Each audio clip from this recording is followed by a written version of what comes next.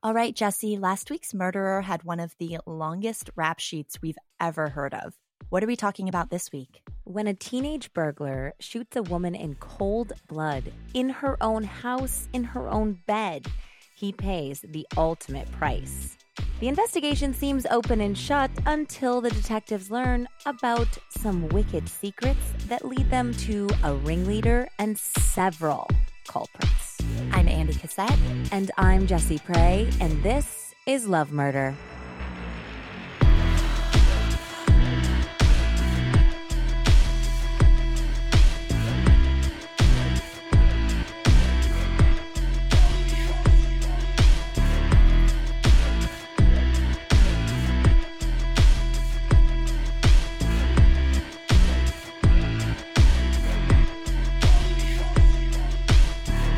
Hi, Andy.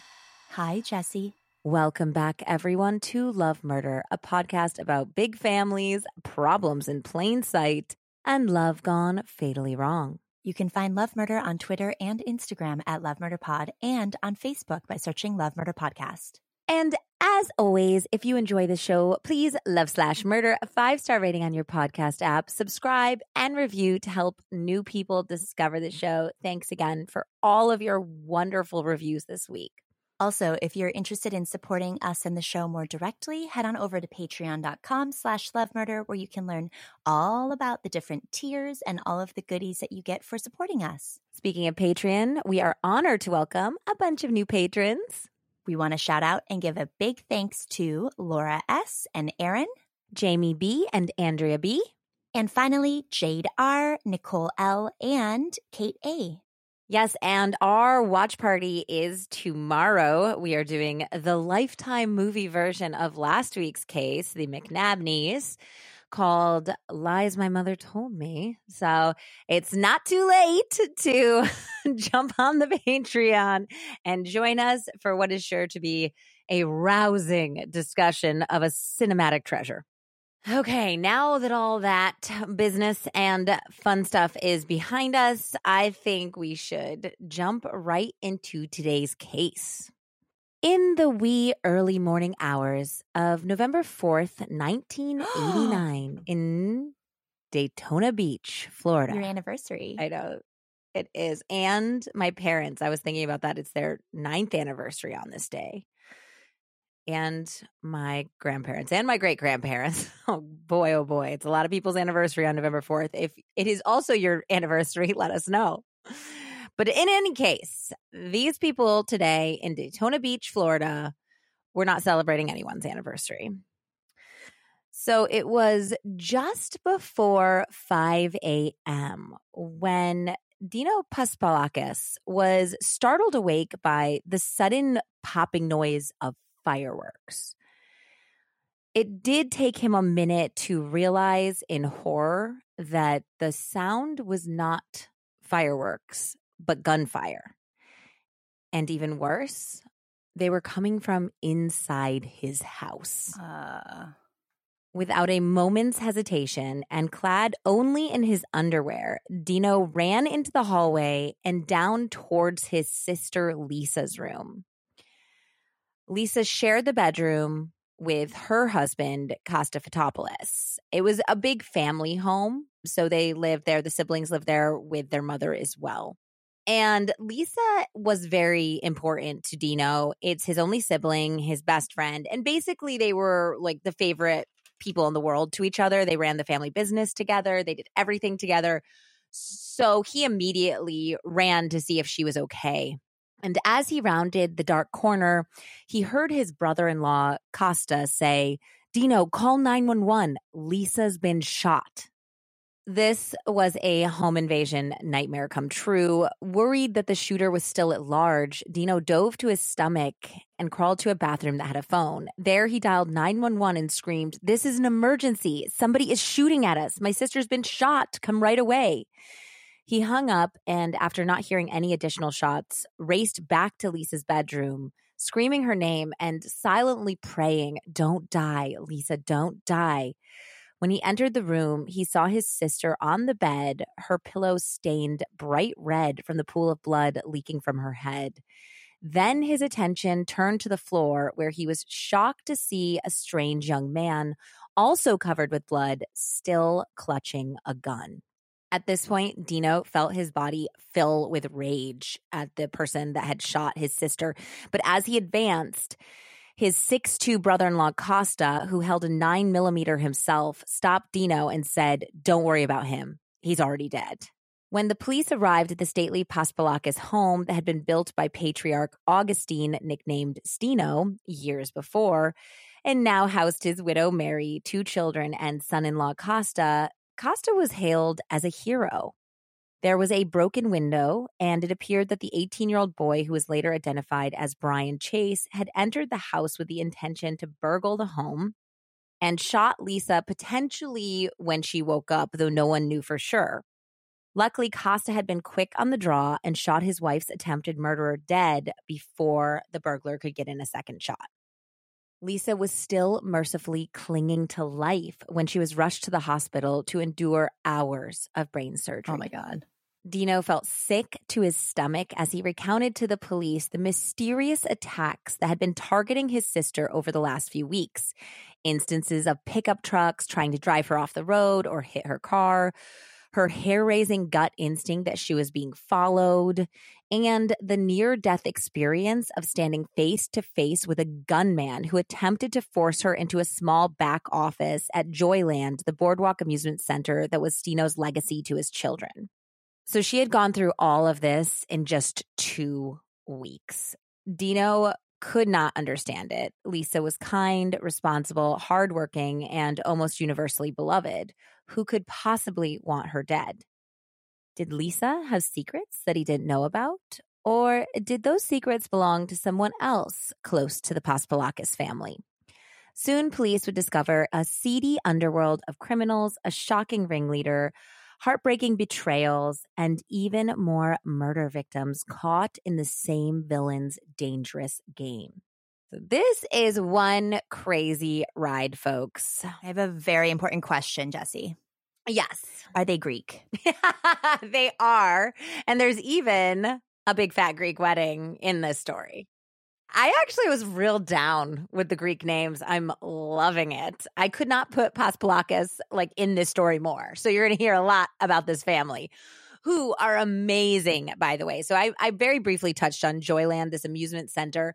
And Stino had built this business from basically nothing. He started owning gift shops, and then he worked up to buying this amusement center that was kind of like an arcade with a snack bar and everything right on the boardwalk, to the point when he passed away, it was worth multiple millions of dollars. Wow, that's so impressive. This is a very impressive family. So Lisa Paspalakis was born in 1960 in Daytona Beach, Florida, a first-generation American born to entrepreneurial Greek immigrant Augustine Stino Paspalakis and his wife, Mary. So Stino had come to the U.S. in the early 50s, and he returned to Greece in 1955 to woo and marry Mary Manasoukas, the love of his life.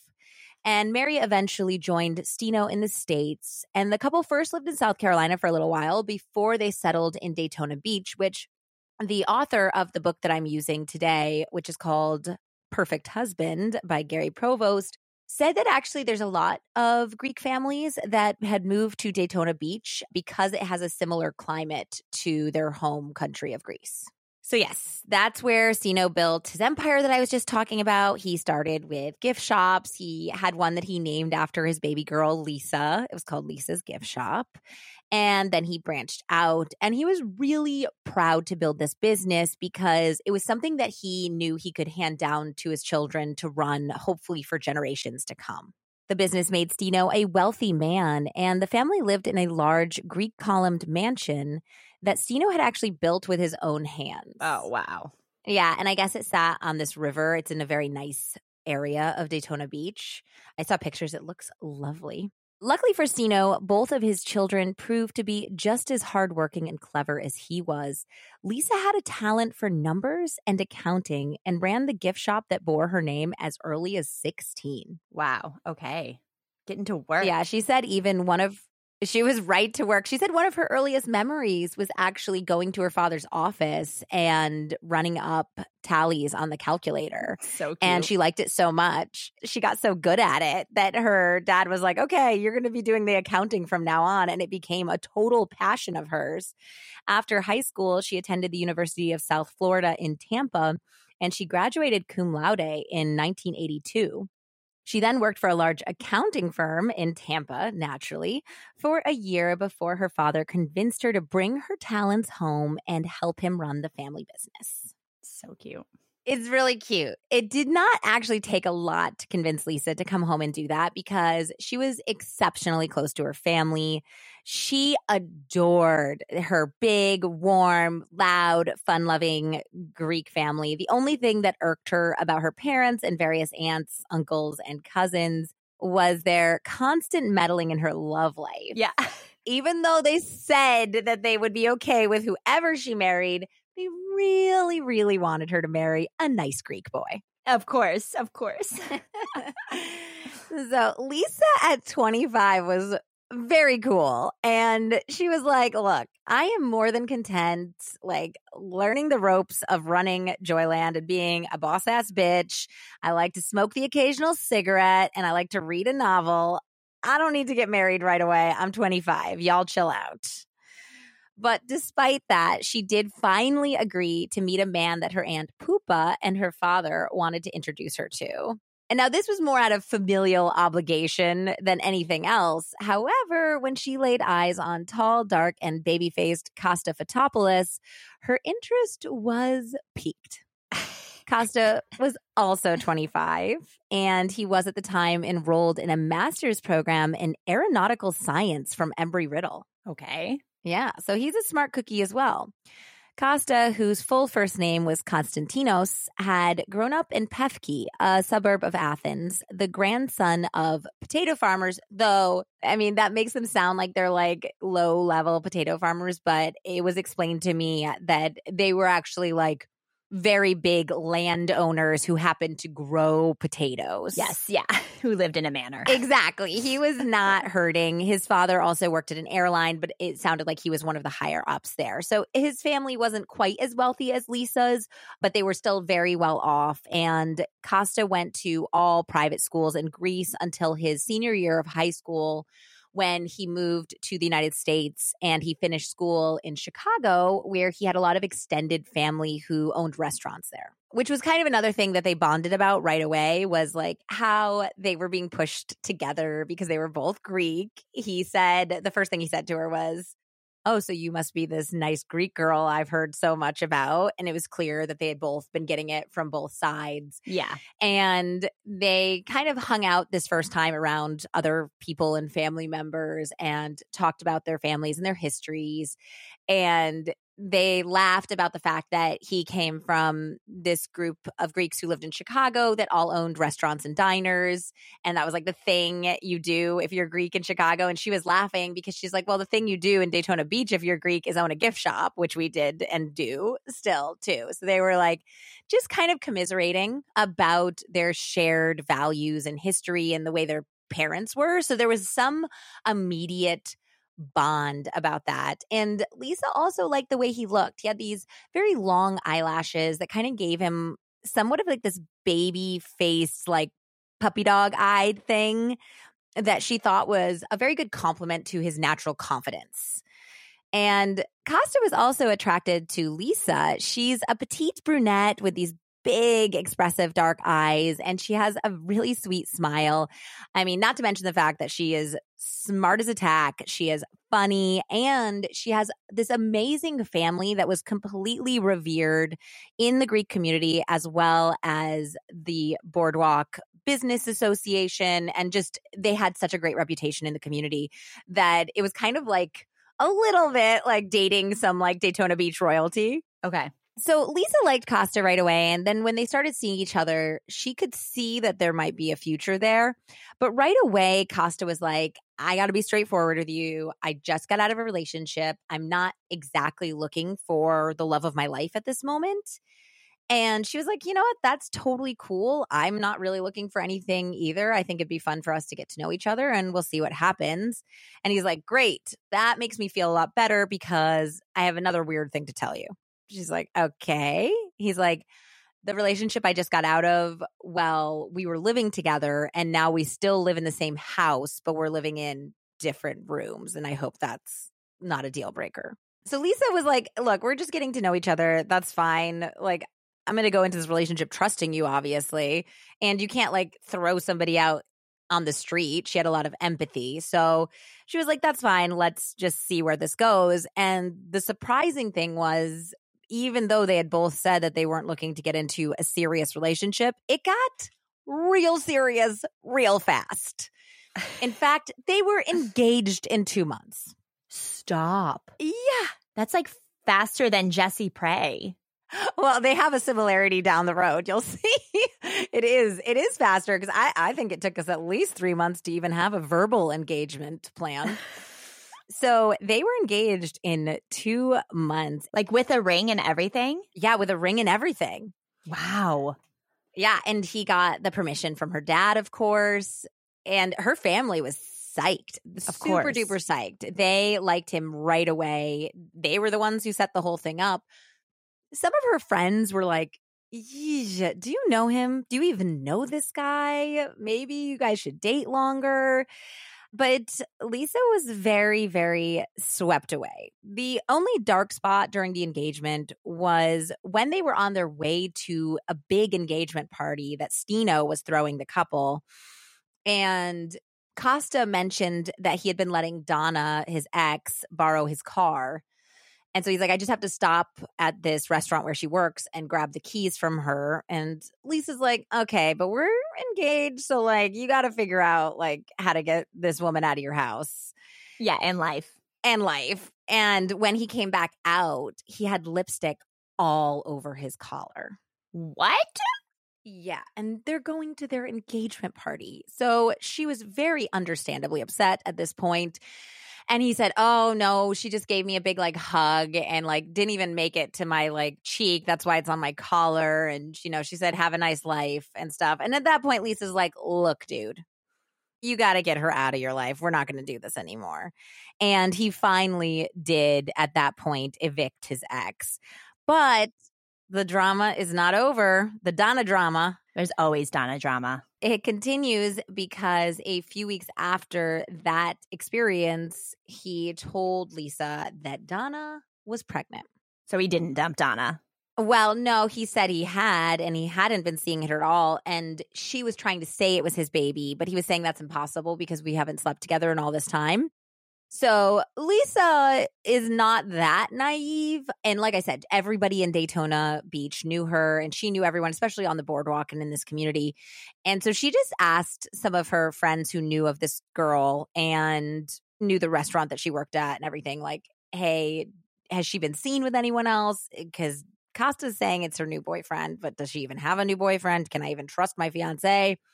And they said that they had seen her with some guy for the last few months or something. So she was like, okay, there really is a new boyfriend. Kosta's telling the truth. However, I would chalk this one up to a love murder red flag because you're getting married real fast and there's a lot of drama right off the bat. Yeah, that's all happening within 2 months. Yeah, so I think that he told her about the pregnancy so they got engaged at 2 months, and I think it was like around 3 months of being together, already engaged for a month, planning the wedding, when she found out about Donna being pregnant. And then to make things even faster, they were planning a January 1986 wedding. It was going to be huge, big, Greek, opulent affair.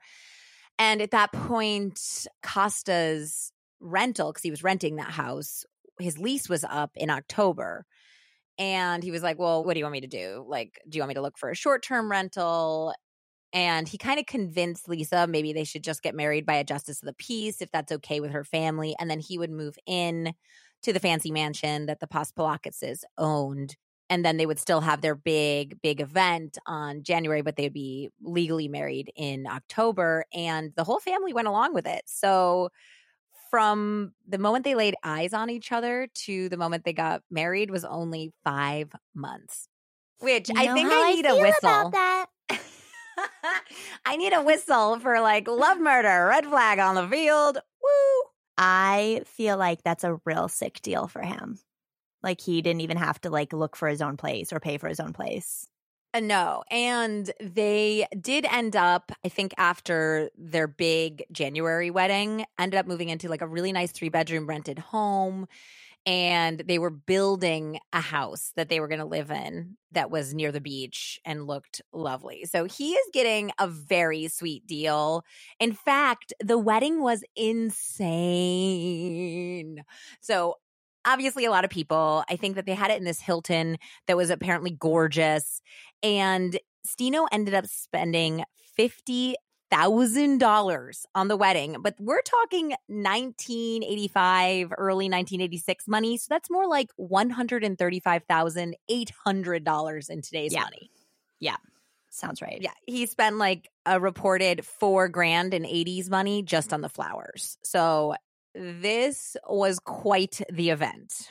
Kosta's getting a great deal in this. And he knew it because I guess at their wedding, while they were slow dancing, he whispered to Lisa, you know, the reason I married you was only 60% because of you. And she's like, what? Okay. So what's the other 40%? And he goes, your family. I just love your family.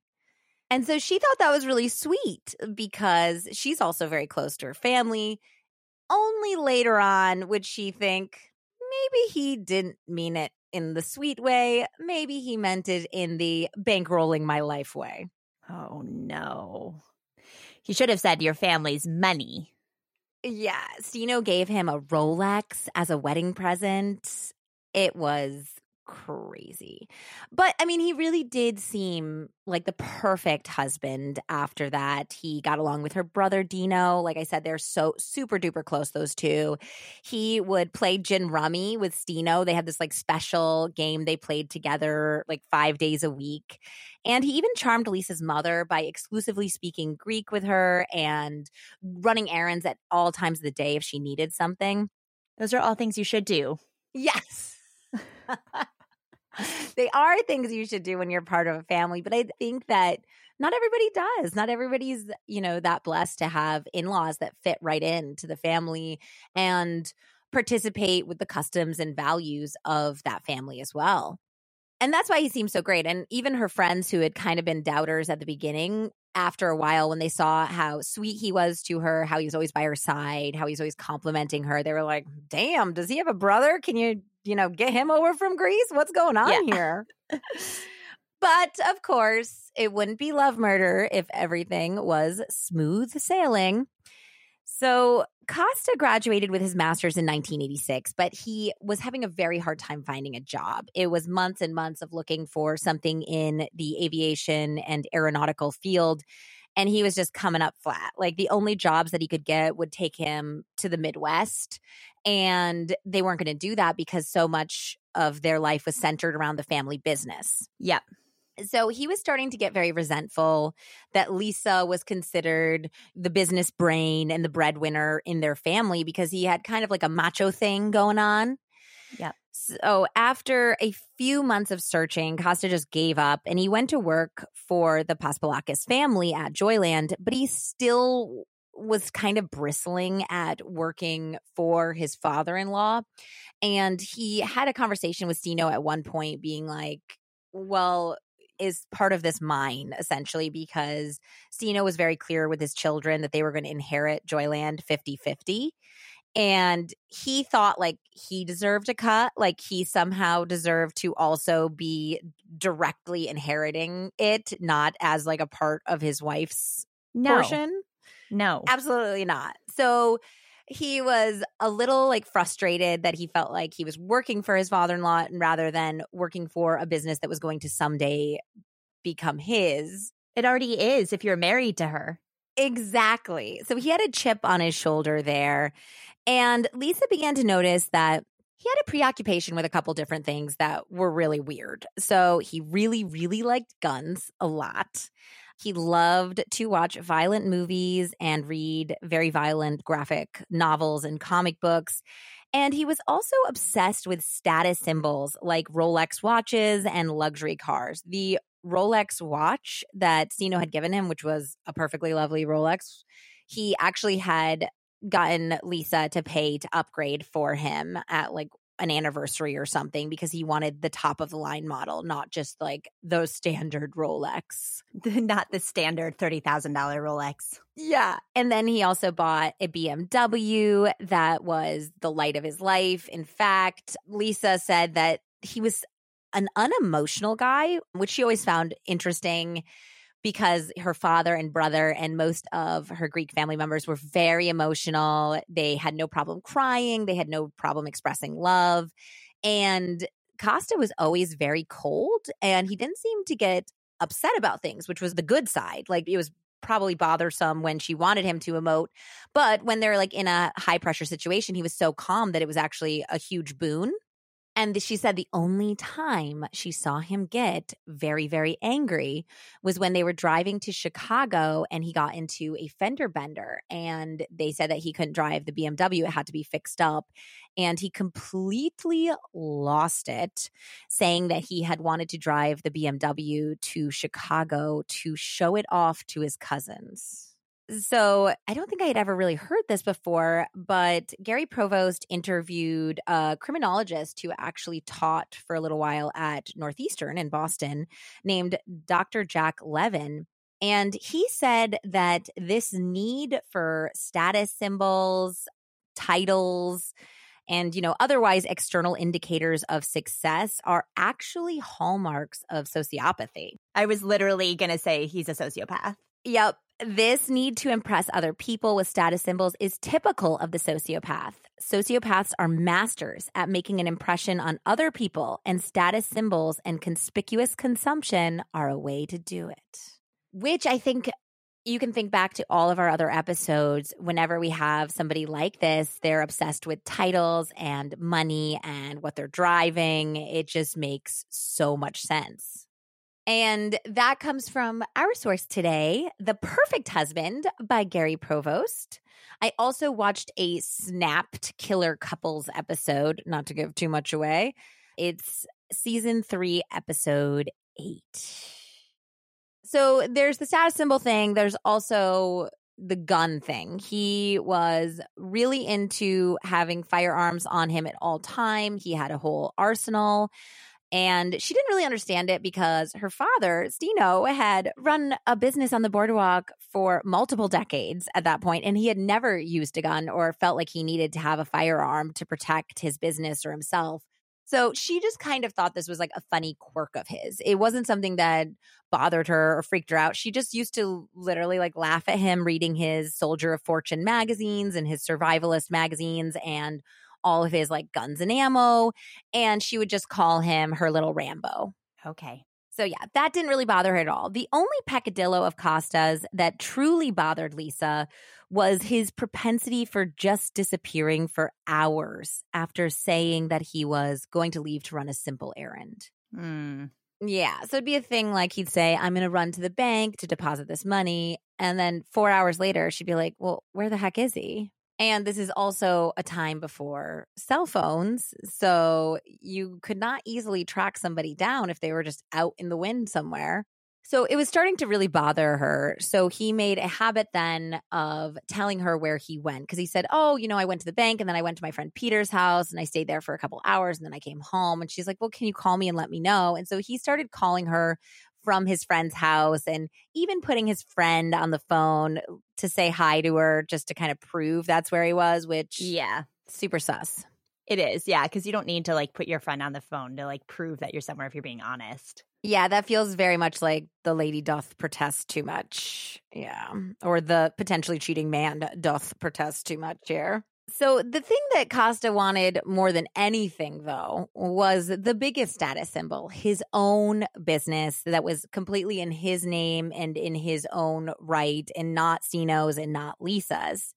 And Stino said that he would absolutely consider investing in any opportunity that Kosta brought to him. He just had to have a very solid business plan. So Kosta became obsessed with this empty location, which actually was a phenomenal location near the boardwalk, but it was just one of those places that for some reason, you know what it is. It's actually kind of like the place you worked at in Boston when we met, where a billion businesses have gone in there and they all fail. The turnover is just so high and there's something cursed about the space. Yeah. There's something cursed about the space because Yeah. they have amazing location. It seems like it should be perfect, but every business that goes in the space fails. Yep. So this was that location. And of course, Kosta thought he could turn it around. He wanted to put in a 24-hour Denny's franchise. His thinking was that there's like a bunch of boozed up tourists in Daytona Beach, of course, and on the boardwalk. And it would be great and probably a ton of money to have a place where these drunkards could stumble in and get food 24 hours a day. So he brought the idea to Stino, thinking that this for sure was a winner. And Stino was like, oh my gosh, that location? Oh no, that one's a loser. Nothing that goes in that location ever works. So absolutely not. And also, I think you should forget the whole 24/7 idea anyway, because the cost of nonstop operating is insane. You will just bleed money. It has to be insanely busy to make ends meet. Yeah. So Kosta was really pissed about this. Now he's probably a sociopath, so he manages to keep his feelings in check, at least outwardly. But inwardly, he was raging about being turned down on this idea that he thought was brilliant. Did he like write it on a napkin and give it to him? Was that his business plan? Yeah, I don't know how he did it. I don't know how he presented it. And he might have not even had an official business plan. He might have just showed up and said, hey, Pops, give me some money for my idea. Yeah. So only 5 weeks after this rejection, otherwise very healthy, Augustine Stino was dead. What? Yes. So we're going to get into that right now. On the day of the Greek festival in Daytona in November of 1987, Stino was feeling uncharacteristically sick. So he was a pretty hardy and hale guy, so he didn't get sick often. And it was a really exciting day for the whole family because that morning, Kosta actually officially became a U.S. citizen. And then that evening, the Greek festival was starting, which was obviously huge. And they did it on the boardwalk. So his whole family was very involved. They participated. They worked at the festival. Literally all of their relatives and friends and family were there. So it was a beloved event that happened annually. But he came home from the ceremony where Kosta became a citizen. And he said, I'm just not feeling well. So they went to the doctor. The doctor couldn't really find anything that was seemingly wrong. And he just was like, you go home and rest. And so Stino did try to go to the Greek festival so he could help his family running Joyland. But he said, something is just not right. I'm going to go home and I'm going to actually take it easy.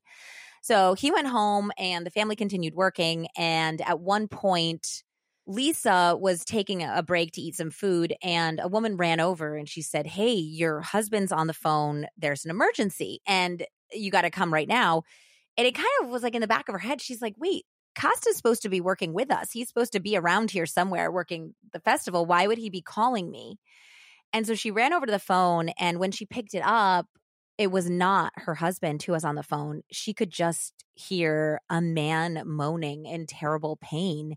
And she recognized the moans as her father's voice. So she's terrified. She gets off the phone. Scary. So scary. And she didn't want to alert her mother in case it was nothing or it was something she could handle on her own. She didn't want to scare her mom. So she just got her brother. And the two of them immediately went back to the family home where they found Stino lying on the floor, nearly unconscious in terrible pain. So she called an ambulance. And at that point, Stino was rushed to the hospital. And they said that it was like a whole scene because when she finally sent for her mother, everybody's at the Greek festival. They're all together. So she said like 35 people showed up at the hospital to see how Stino was doing and to wait for him to wake up so they could bring him flowers and gifts and things to eat. And the doctor came out and told them that Stino had not made it. He had passed away. From what? So the doctor said that they thought it was an aneurysm. They believed at that point that it was potentially an aneurysm, but he said he didn't know for sure. So he needed to do an autopsy. Unfortunately, the family, they turned down the autopsy for religious reasons. So they're Greek Orthodox then? Yeah. I mean, to their credit, there was no reason to suspect foul play at all. He was allegedly alone in the home when this happened. He had been feeling a little ill earlier in the day. Aneurysms are one of those things that just happen. So they didn't even think about it. They just said, nope, that's against our religion. Thank you so much. But I do think that any listener and true crime fan will definitely hashtag just get the autopsy. Yeah. So the only thing that was bothering Lisa, other than, of course, losing her father, who was a hero to her, was that she was trying to figure out what the woman had been saying that got her, that she said, oh, your husband's on the phone, because by then Stino was not speaking at all. And even though they both had Greek accents, it was very easy to tell the two men apart. So she went to the woman who gave her the phone call and said, that was really weird. That was my dad on the phone, not Kosta. And the woman was like, no, I'm really sure that it was your husband. And he said, please, may I speak to Lisa Fotopolous? And both this woman and Lisa knew, because Stino was the big boss, he would never say that. He would also never call his little girl Lisa Fotopolous. That's like my dad calling me and being like, excuse me, is Jessica Whittemore there? Yeah. And she's like, I know my dad. He'd say, this is Stino. I want my daughter. Get my daughter on the line. And so she was like, in the back of her head, she's like, that's really weird. And she asked Kosta if he had gone home or if he had seen her father. And he's like, nope, wasn't there. But he said he had taken like a break or something at some point. So he hadn't been where he was supposed to the whole time. So this was shady motherfucker. A little shady. What's even more shady is that she later found a small vial of mercury in his possessions. What? Yes, mercury.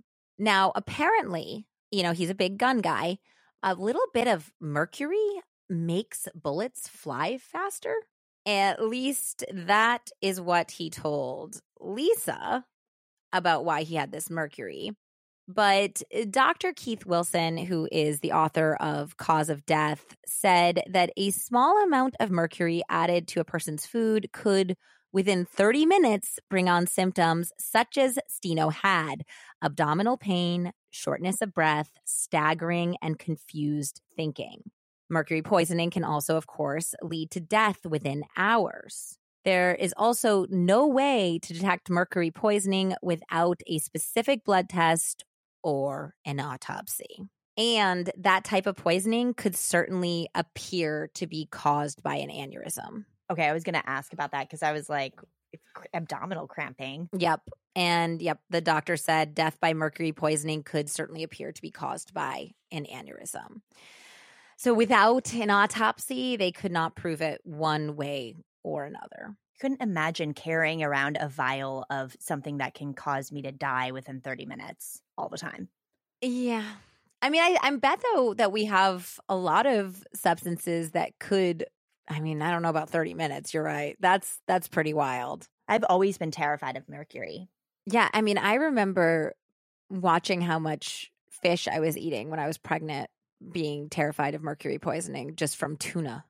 And so this is sketchy, but even worse is that later the family would find out that Kosta had made some skeezy new friends, and he later bragged to them that he was the one responsible for Stino Pospolakis' death because Stino had crossed him. Okay, and the family hears about this? They find out later, much later, after a whole lot of other shit has gone down.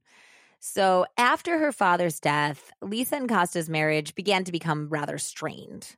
Kosta had begun selling guns, and though he claimed that the operation was legal, Lisa had her doubts. The cuteness of her little Rambo was beginning to wear. What Lisa did not know was that Kosta already had yet another illegal operation going. He was counterfeiting American dollars, and he'd even involved Lisa and Dino's cousins, a couple named Bill and Barbara Markantonakis, and had attracted the attention of the Secret Service's Jacksonville, Florida office.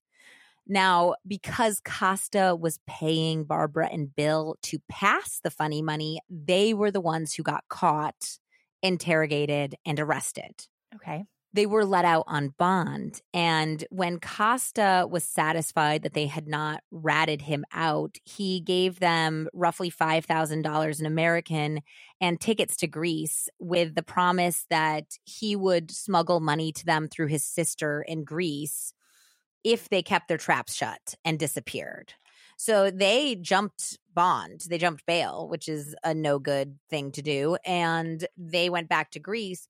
And they were desperately unhappy there, even more so when Kosta did not follow up on what he promised. I guess he gave them like a few hundred again through his sister at one point, and then he completely abandoned them. So they fell into poverty back in Greece. They were away from their son. And he said, if you try to come back into the United States, if you try to tell anyone about what I did, I will kill your son who's here. And they believed him. Bill was very, very sure that Kosta was an extremely dangerous man, because Kosta had actually once asked Bill to kill Mary Paspalakis for him. So he was trying, I think, one by one to eliminate this beautiful, wonderful, generous family who had brought him in and loved him like their own. So the Mark Antoniakis eventually came back to the United States through Canada, but they were apprehended by the Secret Service in Syracuse, New York. And they were apprehended in the fall of 1989. And at that point, Bill and Barbara did throw Kosta under the bus, naming him as the head honcho of the operation. However, by the fall of 1989, Kosta had bigger criminal issues to deal with than the counterfeiting. But did it help them at all? I think it did. We're going to hear about a lot of people that were probably otherwise innocent who got pulled into Kosta's schemes, and they all had to do some level of time, because even if, you know, he's the ringleader and they're throwing him under the bus so they can get less time, they still participated. They knowingly passed the bad money. Yeah. And we'll talk about it later with some other accomplices that he has. I mean, they get roped into it, but they still did the deed. So you got to do the time. Yeah. Okay. So yeah, Kosta was gun running. He was operating the counterfeit cash operation, and he was also working as a pimp of teenage sex workers behind his wife's back. He's really going for low-level, seedy criminal overlord here. And to successfully be viewed as that, he needed a base of operations, but he also wanted a legit business as well.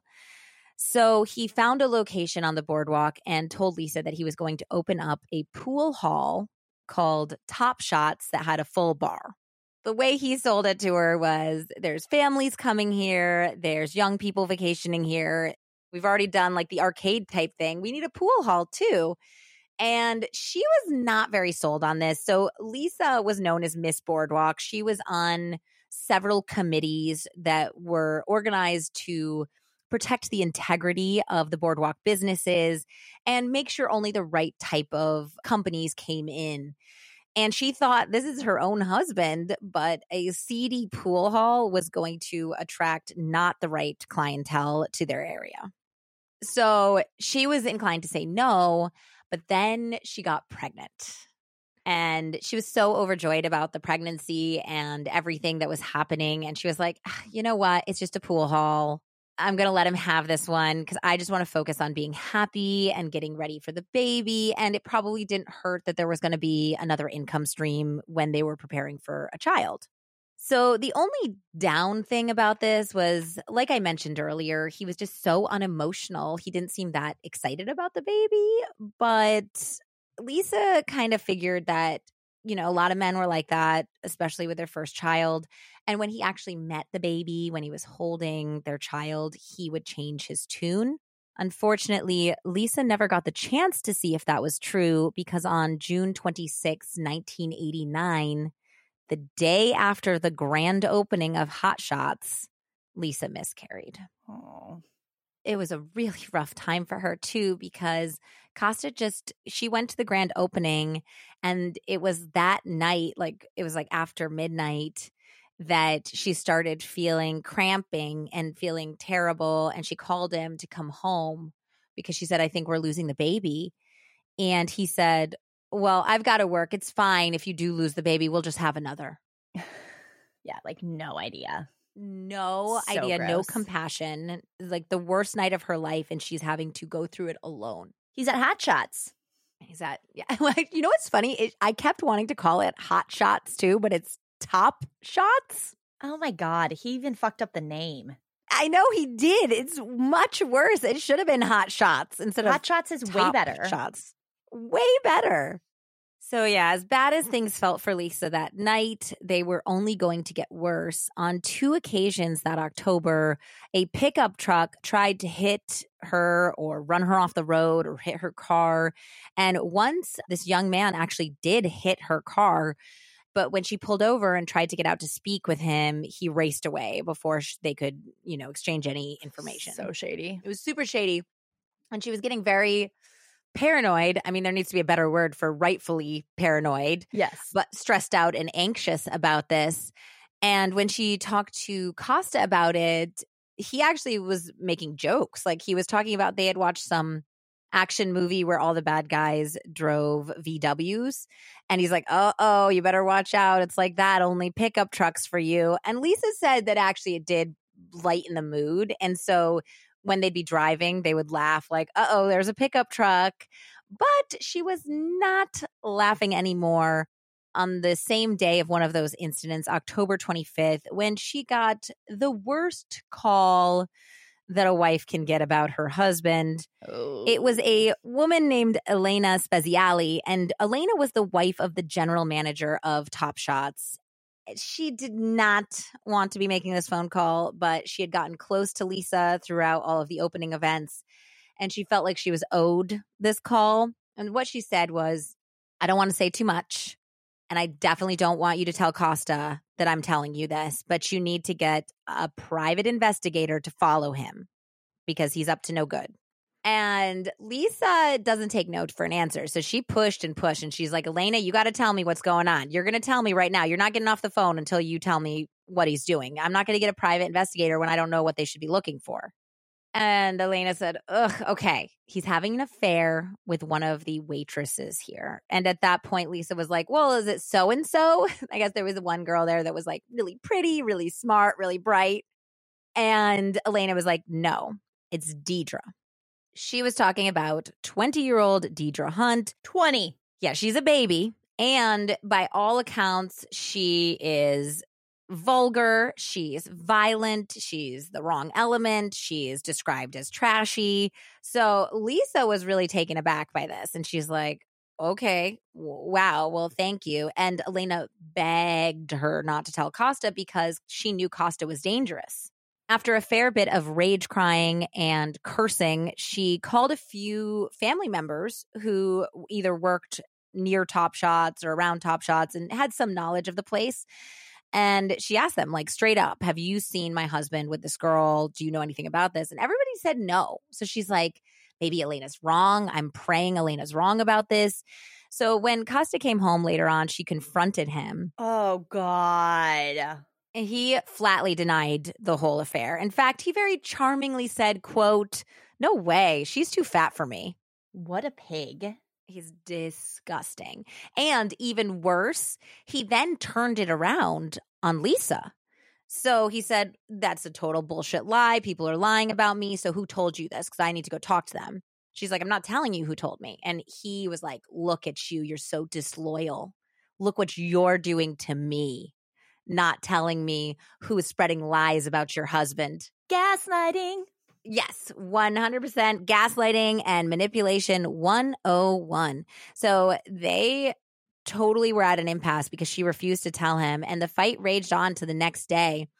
And he had always gotten exactly what he wanted from Lisa through flattery or praise or love and affection or whatever. He always managed to talk her into what he wanted. And this was the one time she had put her foot down. So he went crazy. He broke some of the furniture in their house. Now they're living back in the Paspalakis mansion at this point because after Stino died, they moved back in to help her mother out. Of course, yeah. So they're in her family home. He's breaking furniture, acting like a fool. And then he says, look, if you don't tell me who said I was seeing Deidre, I'm going to kill your brother. This was the very first time that she had seen this side of him. Now, other people had said that like he had a really weird sense of humor. He joked about killing people, but they just thought it was like some weird cultural difference. That's not funny ever. Like if someone jokes about that shit, they need to be reported. So she was very taken aback and she goes, why would you say that? And he said, the only way I can get you to do what I want is to kill the person you love most in the world. Which again, he followed up with berating her and saying that it was her fault for loving her brother more than her husband anyway. So Lisa managed to convince Kosta that she loved him the most, more than anyone else in the world. But her heart was starting to not be in this, and she was starting to see that this was not a healthy relationship. So when Kosta could feel that Lisa was pulling away, he agreed to drop the whole situation, and he agreed to fire Deidre. Now, he said, I absolutely did not have an affair with this woman. However, I don't want there to be problems between us. So she's gone. If you want her gone, she's gone. Yeah. So Lisa said, all right, well, this is a start. And later on, she could not find Kosta. This was like a day or two after they had had this conversation. So Dino drove her over to where he knew Deidre lived, and Kosta's car was parked out front of Deidre's house. Stop it. Yeah. So she's like, okay, screw this. We're going to get a divorce. We're done here. I cannot believe I believed his lies. But then Kosta came and he found her at Joyland, and he had a silver tongue, and he said, you know me, I'm not somebody that likes to deliver bad news over the phone. I'm a face-to-face person. I was at her house to fire her. That's the only thing. And so Lisa's like, likely story. I mean, I'm done with you. I'm not going to this. They were supposed to go to this Halloween party that night together. She's like, I'm not going to the party. I got to figure out what I'm doing with my life. And he's like, no, please come to this party. He seemed like he really, really wanted her to come to this party. Please be with me. Come to this party. Look, I'll get her on the phone right now and she'll tell you the same thing. So he called Deidre. He put Deidre on the phone. She said, I don't even know why you think we're having an affair. Like, look at you. You're so classy. I'm not like that at all. I'm like, I would never assume a guy like Kosta would be into me, but it's fine. If, you know, I'm not happy about being fired, but he did fire me earlier. And if that's what you got to do, you got to do it. I guess as a woman, I understand. So Lisa felt like, okay, well, she was pretty authentic. She seemed truthful. So I'm going to give this another go. And she agreed to go to the party. But before she agreed to go to the party, she said, look, I think we need to do some major talking about our marriage. Things are really bad. And he said, I will, absolutely. We both had a lot going on. But next week, on November 4th, they were supposed to go to Key West. And they were going to go scuba diving with some friends. It was supposed to be a big vacation that they hadn't had together in a while. And it was a 3-hour drive each way. So he's like, we got 6 hours in the car there and back next week. Can we just put a pin in this until next week? And she agreed. So she went to the party. She dressed up as a really adorable little cowgirl. And he was very bizarrely dressed as some sort of tiki monster thing. He had this like oversized wooden mask and wore his graduation gown. It was very creepy. But the weirdest thing is that everywhere they went socially, usually Kosta was all over her. He was by his side. He was bringing her drinks. He was just making sure she was having a good time. Kosta didn't actually drink himself. So when he was at a party, he was usually catering to Lisa. And this was one event where he just was nowhere to be seen. Like she kept turning around and she didn't know where he was. And she was getting this very, very bad feeling. Her gut was screaming at her that something was extremely wrong at this party, in this situation. And she almost felt scared, but she didn't know why. She just kind of chalked it up to it being Halloween and everything spooky.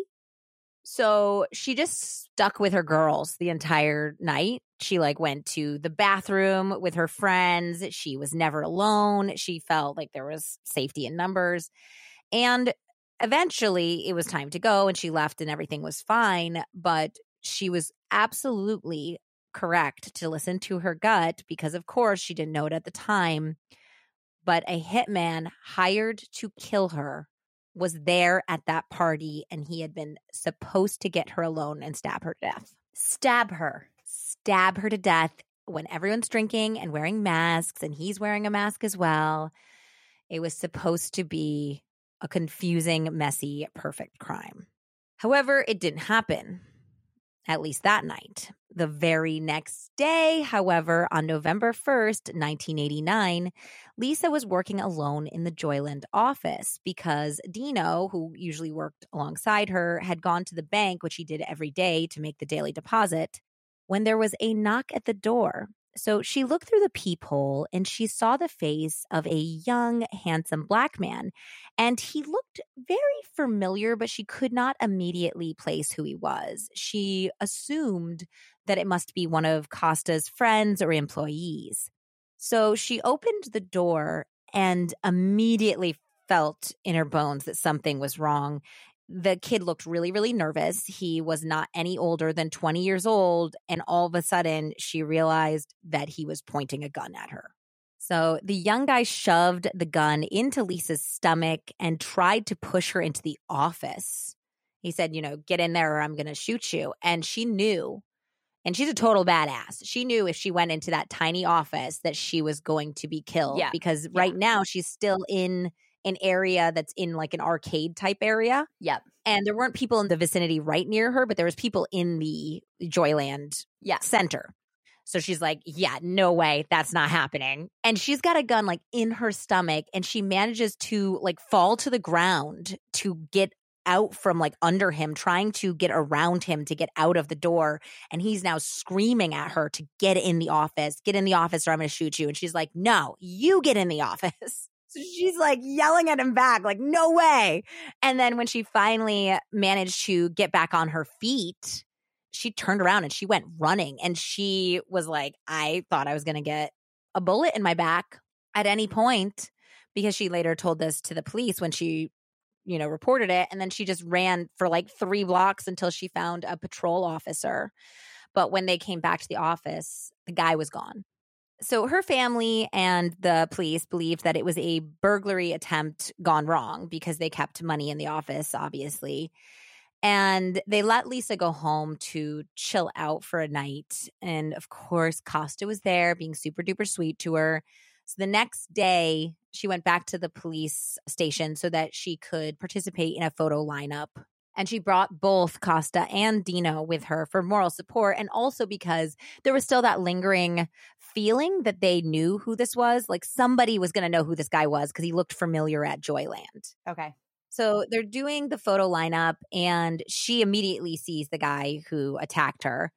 And Dino immediately knows who he is. He goes, yeah, this guy is named Tasia. He's like actually a really good kid. This doesn't make any sense. He very briefly worked at Joyland, but he also worked at Top Shots and is coincidentally the boyfriend of Deirdre's best friend.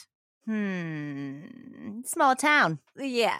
At that point, Dino doesn't want to say anything, but he did turn to Kosta and he's like, hey, look, you're looking at these pictures too. That guy like worked for you. How did you not know who he was?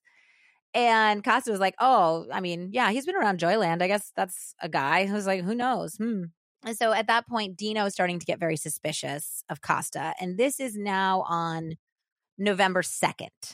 So the day after Lisa identified Tasia, it was November 3rd, and that happened to be the first night of the Greek festival, which was, of course, a very melancholy time for the family because 2 years earlier at the Greek festival was when Dino passed away. So that night, Lisa ended up staying up late with Kosta and his friend Peter, and they watched a movie. And then after they discussed the plan to leave for Key West the next day, she ended up going to bed sometime between 2 or 3 in the morning. Just before 5 a.m., an assailant named Brian Chase made his way into Lisa's room, somehow not tripping the security alarm, and he shot Lisa point blank in the head. Immediately, the bullet entered Lisa's skull. Blood began to pour out of her head. And then the would-be murderer went to fire again, but the gun jammed. He tried again. It jammed again. At that point, Kosta had woken up and he pulled a 9mm semi-automatic pistol out from under the bed and he shot the teenager 4 times.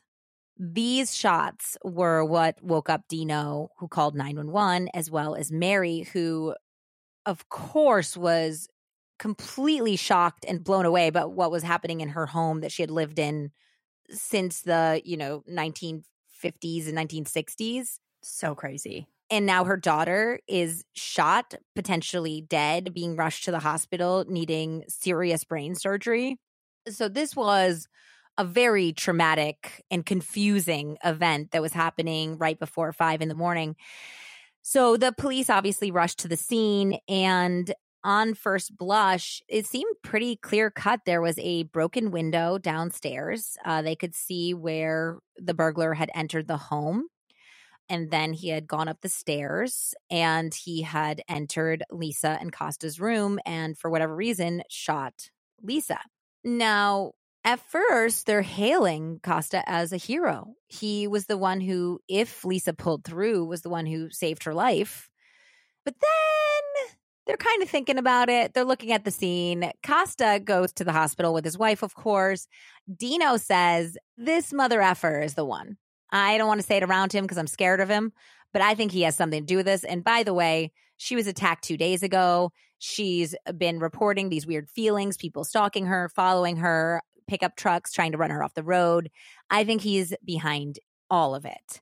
So they take what he's saying with a grain of salt. And then looking at the scene, though, they have to agree that something is off because Brian, the supposed burglar, didn't have a bag or any way to carry out anything that he was going to be robbing. He had no valuables on him. So that would mean that he would somehow have gone through that window downstairs where they had plenty of things worth stealing and then randomly decided just to go upstairs where the whole family was sleeping, go into a bedroom and shoot the tiny, petite little woman, not the 6'2" guy that everybody on the boardwalk knew was armed to the teeth constantly. Why wouldn't he take out the greatest threat first? That didn't make any sense. And then once they looked at the window, it made even less sense because the window was like part of, kind of looked like a French door type thing where it has like smaller panes. Okay. And which pane was broken? There was no way that this assailant, Brian Chase, could have fit through the window that was broken. And moreover, the glass was broken the wrong way. Oh my God, stop. Rookie mistake. Gosh, well, it's just like every idiot time. mistake. The glass had been broken from the inside of the house, not the outside. Bravo, bravo. Yep. So at this point, they're like, okay. Also, the burglar alarm didn't go off. So they believed that probably Kosta, because it didn't seem likely that it was Dino or Mary, had disabled the alarm, let Brian in, and led him to Lisa's room. So that's the theory that they're going on now. But they need to gather more evidence before they haul in this grieving husband, just in case he didn't do it. So Dino said, you really need to go talk to Deirdre Hunt. That is my piece of shit brother-in-law's girlfriend, I'm telling you. So who the heck is Deirdre? Let's go back in the old love murder backstory machine to find out what the hell happened to this girl and how she ended up the way she did. Let's be honest, sex is better when everyone is enjoying themselves. That's why Dame Products designed Eva, the first hands-free vibrator for couples. Boost pleasure and connection for all with a little toy that won't get in the way. Use the exclusive code LOVEMURDER today for 15% off site-wide. Sharing pleasure during intimacy not only feels good in your body, but it can increase your emotional connection and decrease your stress levels. So you can take those good feelings with you throughout your day. But in order to get there, even the most sexually motivated couples can benefit from strategically placed buzz. Enter Dame Products. Dame Products designed its hands-free toy, Eva, specifically for couples. It nestles close to the body and stays put with just a finger so you and your partner can focus on intimacy. Designed to enhance, not distract from pleasure, Eva is your sex life's new best friend. So what are you waiting for? Try adding a toy into the mix and discover new layers of pleasure you can share, plus sex you'll really look forward to. Jesse, you know I was so excited when my Dame order arrived. I got the Eva for couples, but also their air and the oil. Yes, and actually, I found out about Dame through you a couple years ago. We have been huge cheerleaders for this company and these products forever. So it's so exciting that we actually get to share it with you guys at Love Murder here. Yeah, Dame was at the forefront of promoting and marketing towards female pleasure. Yeah, get it, Dame. That's why we're so excited to represent this company and just to have these toys for our pleasure, for our partner's enjoyment, and for us as individuals as well. Power up your pleasure with any of the toys from Dame products. That's code LOVEMURDER to take 15% off your first order at dameproducts.com. Want to hear something that's truly gruesome? 9 out of 10 Americans suffer from some type of gut issue. Gas, bloating, diarrhea, acid reflux. They're so common that most people think it's just a normal part of life. But with 80% of your immune system living in your gut, any gut problem can make it harder for your body to keep you healthy. And these days, the last thing any of us want is to get sick. Probiotics are supposed to be an easy way to support your gut and immune system. But according to research, 99.9% of the probiotics on the market die in your naturally harsh stomach acid before they even get to where they're needed. This is what makes Just Thrive Probiotic so revolutionary. Their proprietary formula is designed by nature to protect itself when conditions get rough. In fact, studies have proven that Just Thrive Probiotic arrives 100% alive in your gut, making them uniquely effective at controlling gas, constipation, and bloating, and providing much-needed immune support. It's vegan-friendly, gluten-free, dairy-free, histamine-free, and non-GMO, and safe for just about anyone at any age, including kids and moms-to-be. Plus, it's been loudly endorsed by some of the biggest health luminaries on the planet. So, if you're looking to give your body the crucial immune and digestive support it needs so that you can feel your absolute best, there's nothing like the award-winning Just Thrive Probiotic.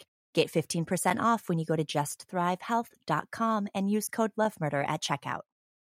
Trigger warning, a lot of stuff because Deirdre did not have it easy in her life. So suicidal ideation, child abuse, and rape of a minor are all on the trigger warning docket here. So Deirdre was 20 years old at the time of Lisa's shooting. She had been born in 1969 in South Weymouth, Massachusetts, to an absent father and a mentally ill 22-year-old single mother named Carol, who was in no way, shape, or form able to be anything even remotely resembling a maternal figure. Carol reported instantly despising motherhood and even her own little baby girl. She said that when Deirdre was only a few days old and she would not stop crying, she started slamming her down in the crib until she stopped.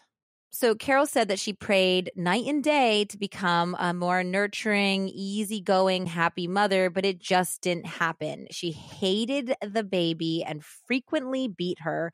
She said to author Gary Provost, "I knew in the back of my mind that I always resented Deirdre. I would say Deirdre suffered a terribly rejected childhood, and that's an understatement." The guilt Carol felt over this abusiveness led her several times to the brink of suicide. There was at least one bona fide suicide attempt. In particularly dark and desperate moments, Carol hatched bizarre plans to do away with herself, her daughter, and her son Carl, who was born 2 years after Deirdre. Oh, my God. Yeah, but it was not actually her mother's abuse, but her father's complete lack of interest that ruined Deirdre's life, according to Deirdre. She would later say, "Not having my father love me was the worst thing I could imagine. I became obsessed with getting my father's love."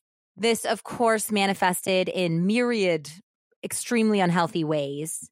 Deirdre began drinking and experimenting with drugs as early as the 2nd grade. Oh, my God. How old are you in 2nd grade? Like 8?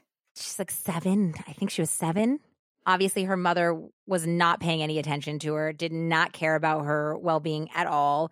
And she also began to look for older adult men to befriend to fill that void in her life. And the things that subsequently happened are clearly not Deirdre's fault at all, even remotely. It just was a very bad combination of unbelievably neglectful mother and the type of grown man who would willingly befriend a child not related to them for no reason.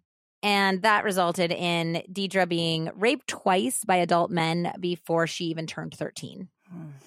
Yeah. To make matters worse, Deirdre had required braces for her legs as well as her teeth, and that had made her a target of bullying at school from her peer group.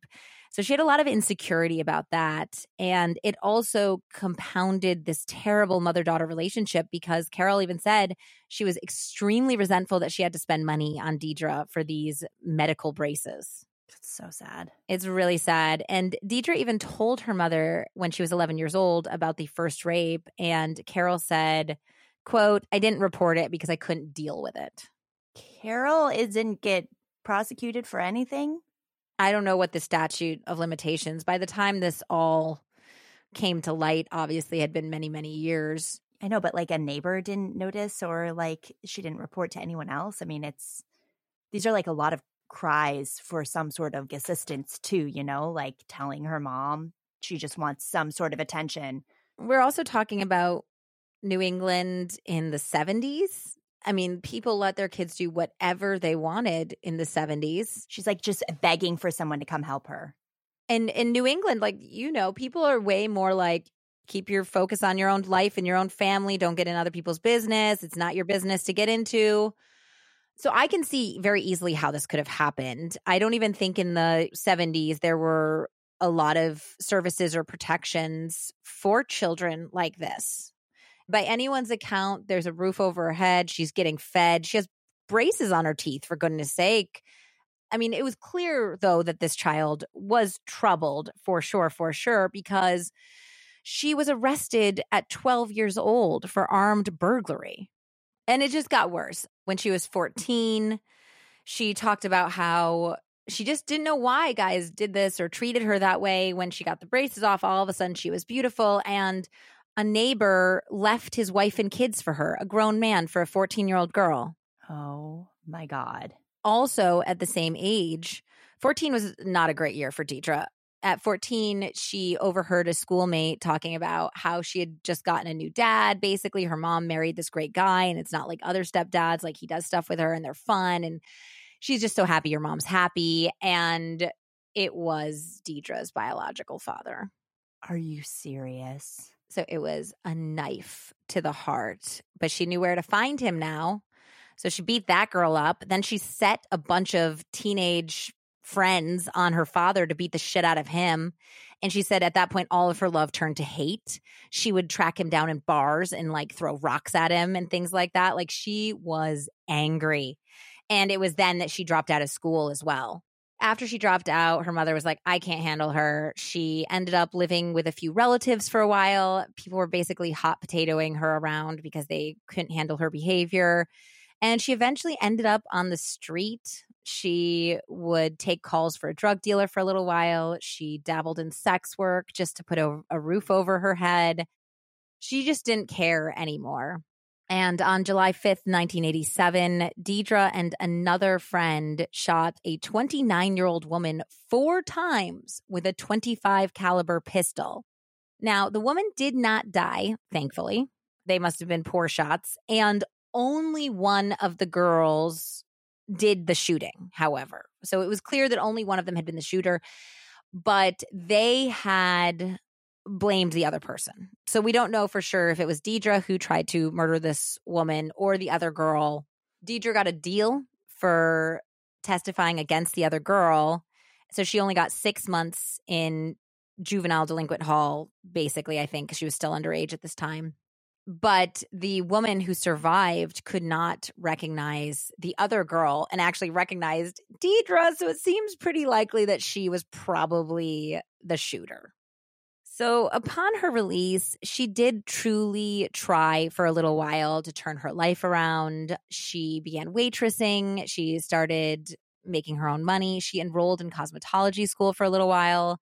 But unfortunately, a string of very bad boyfriends, including a terrible situation where like she dated a guy And then Carol dated his dad, and they were like the four of them, like going on trips, doing cocaine together and stuff. It sounded very twisted. Eventually, she ended up with this real piece of work who wanted to go down to Daytona Beach, and she followed him there. He got her pregnant, and then he beat her so badly that she miscarried. Oh my God, this poor girl. Yeah. And she also didn't think that there was anything wrong with that. Later on, she would say about that relationship, oh, yeah, and, then we broke up. There's no hard feelings about anything. It just, whatever happened, happened. It's fine. Anyway, that's when I met JR and the guys from Top Shots. So she ended up alone and on her own in Daytona Beach. She ended up hooking up with this other kid named JR. He introduced her to Top Shots and Vinny Speciale, who hired her to be a cocktail waitress and bartender. There she became, in the words of one Daytona Beach cop, a strange type of role model for the young kids on the boardwalk. She was sleazy but alluring. What? Sleazy but alluring was a cop's description of this 20-year-old girl. Thanks, officer. She was kind of like a ringleader. There was like a whole group of low-time car thieves and sex workers that were all underage. And she became kind of like the queen of this merry band of criminal misfits that all had the same terrible type of background, which led them to be on the streets in their teen years. So she also caught the eye, of course, of the owner, Kosta Fotopolous. Whether Kosta felt he had met a kindred sociopathic soul or a broken young woman that he knew he could use for his own means, we don't know. But we do know that their relationship turned sexual within only a matter of weeks, and that while Lisa saw the sweet, good Greek boy side of Kosta, who wanted to have a business and was her adorable Rambo, Deirdre saw something much closer to the truth. A pimp, a counterfeiter, a sadist, an arms smuggler, and even, according to Kosta himself, a murderer. Jesus. This did not deter Deirdre at all. I mean, she thought it was kind of sexy and exciting, but she also thought that, Kosta had these beautiful designer suits. He drove a BMW. He had a fancy Rolex. He lived in a gorgeous mansion on the river. And of course, all of this was paid for by Lisa and her family. But she didn't know that. He, of course, presented it as he had done everything and Lisa was riding on his coattails. And so she thought, this guy's successful. Like, whatever criminal organization he's involved in, he's got it going on. Like, this is the richest, classiest guy I've ever dated. He's great. She also, and he did this to a couple people, he had a letter, like an envelope addressed to him from the CIA. And he put it in his office and pretended like he was part of the CIA, like a CIA operative would frame an envelope and show everyone that he was part of the CIA. And later on, the police actually say that he had applied to be part of the CIA and he had gotten a form rejection letter, and he tossed the letter and used just the envelope with his name on it and the CIA letterhead return address to make it look like he was in the CIA. So for his part, Kosta got an overly sexual and appreciative young woman that he did not have to hide his darker side from.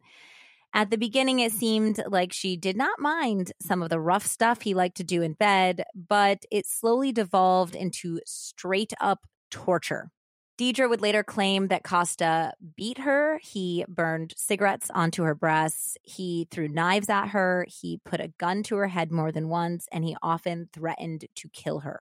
Now, some people who knew Deirdre claim that she was just as sick and twisted as Kosta was. An ex-roommate claimed that she tried to get him to kill 6 kittens by putting them in a sack and asking him to shoot them because they were, quote, getting all over everything in the house and she couldn't handle it anymore. They were her kittens? He did not. I do not know whose kittens they were, but if they were strays, if they were another roommate's kittens, the man did not kill these kittens, but he said she's acting like she was innocent in all of this, but she was a sadistic bitch as well. She was, by everyone else's account, in awe of Kosta and a very equal partner in violence and crime. One crime both Kosta and Deirdre craved was the murder of Lisa. Now, it's unclear when exactly Kosta decided that he was going to murder his bride. We don't know if this was a setup from day one. He saw that the family was worth multi-millions of dollars. Lisa also had a $700,000 life insurance policy. So was it a setup from the very beginning and he planned to one by one knock off the Pospolacuses? Or was it that when he started sleeping with Deirdre, he decided that he wanted to be with her and not Lisa, and at that point he wanted to get rid of her? It's unclear. It's probably likely closer to the first one because there have been reports that he had other affair partners before Deirdre. She was just the most meaningful. Yeah. So what Deirdre didn't know was that a desire to be with her was not the leading cause of him wanting to knock off his wife. Despite all of this criminal activity, Kosta was in nearly 20 grand of debt. So his spending must have been out of control, or he just wasn't a very good criminal, because he should not be negative 20 grand with all of the counterfeiting and gun running and pimping that he's doing. Yeah. Hey, dude, you even suck at being a criminal. Sorry. He does. And nobody knew that. Deirdre didn't know that. Nobody who was running around with him knew that. Of course, Lisa didn't know it. During the summer and fall of 1989, Kosta used Deirdre to help him solicit the help of several young kids with the goal of killing his wife. So at least 5 of these youths took the job, or at least tried to take the job. Kosta gave each one several different scenarios. He promised them between 5 and 10 grand. And some of his ideas, like the whole pickup truck thing, was that he did have an idea for a couple of these guys to get into a fender bender with Lisa. And then when they pulled over, ideally in a discreet area, to have them kill her in a way that it would look like a road rage incident. Another plan was to do the Halloween plot, which was he told somebody to wear a mask, get her alone at this big old party where there was areas where you could pull somebody into a corner and stab her to death as quickly as possible, and nobody would know. And that's probably why he was keeping his distance, because he wanted to make sure that he was being seen around other people and far away from his wife when the murder went down. So there was also a plan, of course, to kill her at the Joyland office. Somebody had been watching the office at that point and knew when Dino left, so that they knew when she was going to be alone. Deirdre also revealed later on that the plan was even more chilling, because other than the road rage incident, if somebody broke into Joyland or his own home especially, he planned on being there so that he could shoot the person who killed Lisa, thereby eliminating a witness and also making himself look like a hero. So, Kosta is over these summer and fall months trying and failing to find a reliable teenage hitman, which is always a problem. Good help is so hard to find when you're trying to get somebody to kill your wife. He was also very much struggling to run his low-level scumbag criminal organization when an 18-year-old named Kevin Ramsey was fired from Top Shots for stealing, and then proceeded to steal Kosta's stable of teenage sex workers away in an effort to start a rival pimphood. I don't know what you'd call Revolution. it. Business. Yes. You can imagine how pissed Kosta was. And he got even more pissed when he heard through the grapevine, through Deirdre, that people were warning Kevin, like, hey, do not step on Kosta's toes. He's a real badass. He's going to kill you. He's dangerous. And Kevin was very cocky, and he said, well, I know all about his counterfeit business, and if he tries to do anything to me, I'll go straight to the cops and I'll turn him in. So that's my insurance. Well, that is when Kosta decided that Kevin had to die.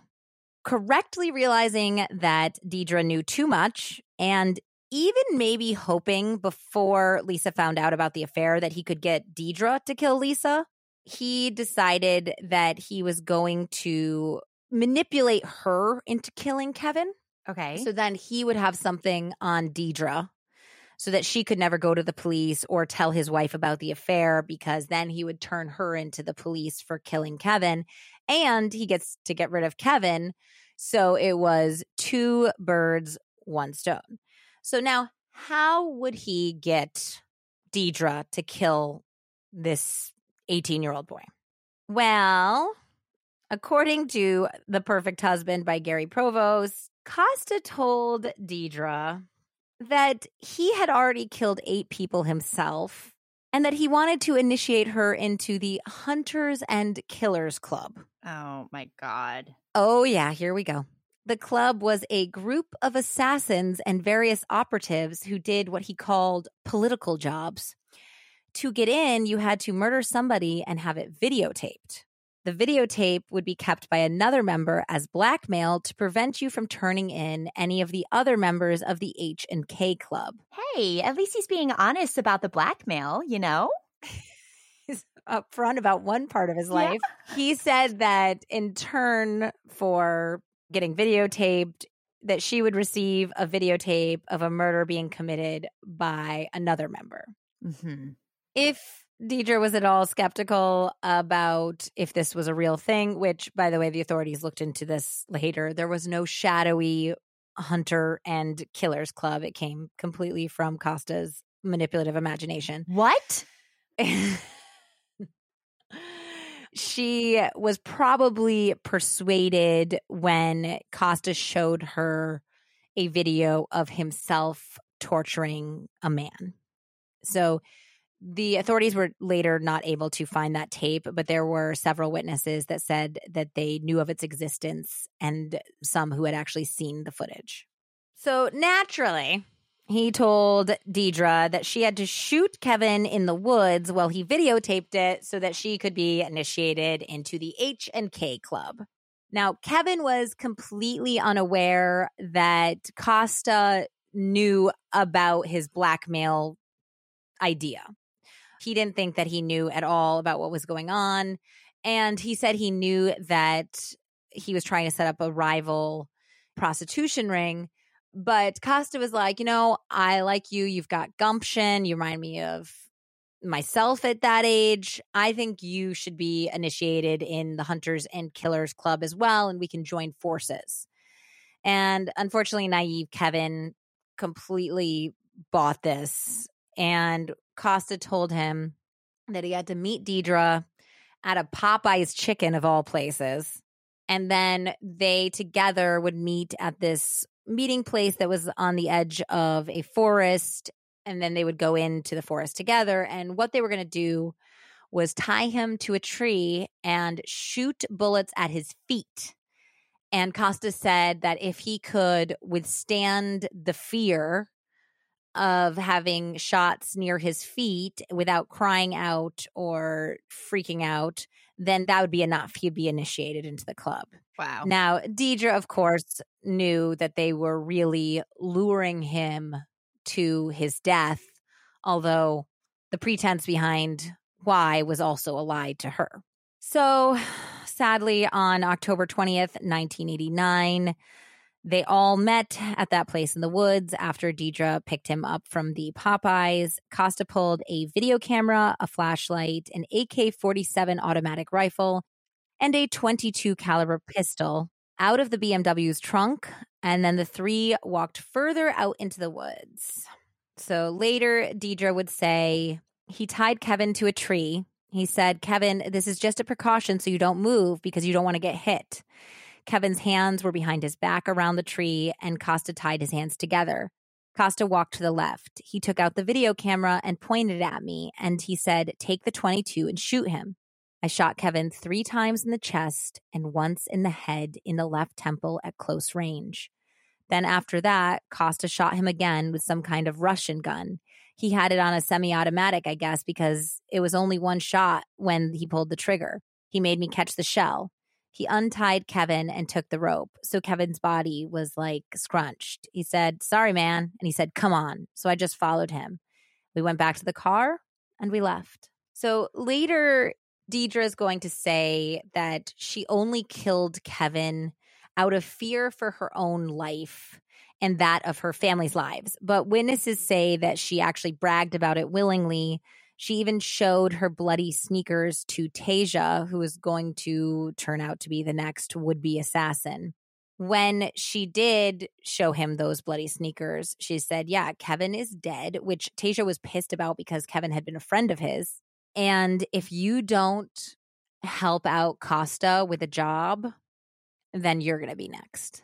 Whoa. So it seems like the original plan was to have Deirdre kill Lisa and that he would have that videotape of blackmail evidence against her to say, I'm going to go to the police unless you kill Lisa. Yep. But then October 25th was the day that she got the call from Milena. And now at that point, he realized he can't have Deirdre kill his wife because it will absolutely 100% get traced back to him, of course. Yeah. So he needs another young assassin. And at that point, they kind of, it sounds like, forced Tasia into it because he was terrified of Kosta. And he had proof that Kevin had been murdered by Deirdre and Kosta. So why wouldn't he believe he could potentially be next? Yeah, of course. So Tasia was a really cute kid from Brooklyn who got very much pulled into this insanity. Tasia was the one who was supposed to stab Lisa to death at the Halloween party, but reportedly told Kosta and Deirdre that he could just never get her alone. And then he was, of course, also the one who came to the Joyland office and attempted to kill Lisa there. He later said to the police about it that he had waited for Dino to leave. And when Dino left, he had been like playing an arcade game. He said, I went and knocked on the office door and she opened the door. Now, this is a direct transcript. I said, is Kosta here? And she said, no. And I said, do you know what time he's coming back? I'm supposed to talk to him about a job. And she said, no. What is it that you want? And then I noticed that she looked down and she saw the gun. And then she looked up back at me and she sort of cringed a little bit, you know, like she was scared or something. And then that's when I pulled out the gun and said, get back in the office. She dove on the ground and she said, no. I told her, get up, bitch. She got up and I said, get in the office. And she said, no, you get in the office. And I'm like, what are you, crazy? You get in the office. And she said, no, you get in the office. This is from the transcript of his statement. And then I told her something and then she ran off. She came back and she said, get in the office. And I said, no, you get in the office. And then she said, no, you get in the office. And we went through that ordeal again. And then I cocked my gun and I aimed it at her and she finally took off for good. Oh my God. Unreal. Yeah. And I had read like how I described it to you guys the first time was how Lisa just very matter-of-factly described it. So reading this version totally sent me. I was dying about how she just is like, no, you get in the office. No. And she's like fighting with him. This guy who has a gun pointed at her. She is so brave and fearless. So brave. I would have peed my pants. Oh my God. I would have probably walked into the office and gotten killed. I am such a rule follower. Are you though? I'm like, okay, does it mean you'll like me more? Yeah, so he said at that point he put the gun back in his jacket. He walked by the cashier, just like waved at her and just kept walking casually out, and he got away. Now, despite these attempts on Lisa's life, Tasia later told the police that he never planned to actually go through with it, that he was trying to make it look like he was trying, at least, so Kosta wouldn't kill him. Okay. So if it appeared that he was genuinely trying to murder her and it just wasn't happening, he was hoping that Kosta would eventually tell him he didn't have to do it. But there was some back and forth about this too, because he also told the police at one point that the gun wasn't even loaded, which turned out to be a lie. Nevertheless, the assistant state attorney for Florida at the time, David DeMore, said that he believed of all the kids involved in the plot to murder Lisa, Tasia was the one that was most likely to straighten out. He said, quote, he's the one I am the most hopeful for. There is a certain likability about Tasia. He's young enough, resourceful enough that he will have lots of opportunities. He's a handsome young fellow, and I grew to like him, though not his actions. I want to call him a scoundrel. If you don't know what he got involved with, you could like him very much. He's a friendly kind of fellow. He's got an aura about him. It takes a while to get him to tell you the truth, but once you get him to tell you the truth, he's charming. I mean, he ended it by saying, though, that he had lied and that gun was loaded and that Lisa still did come within an inch of her life. So regardless of the fact that he was this poor kid that was pulled into this, it was still, I mean, he still walked down very, very far down that line of almost killing Lisa. Yeah. Unfortunately, this leads us to the last of the teenage assassins, 18-year-old Brian Chase, who was a likable kid from a rotten family home just outside of Daytona. He was the only one of the kids in this group that was a local. He was described as easygoing, immature, and easily manipulated, especially by girls and women.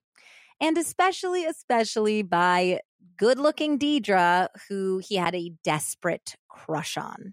So JR, Deirdre's first boyfriend in the Top Shots gang, said Brian never got laid in his life. He wanted to be like me and get laid, but he just didn't have a good style with the girls. Oh my God. Okay, JR. Okay, JR. JR, by the way, had been one of the kids first asked to kill Lisa, and he had said no. Yeah, so apparently when Tasia was like, can't do this anymore, obviously, and also the cops are going to find me now because he had been identified, Kosta was pissed, and he told Deirdre, like, you better find somebody else to kill my wife or I'm going to kill you or other people you love.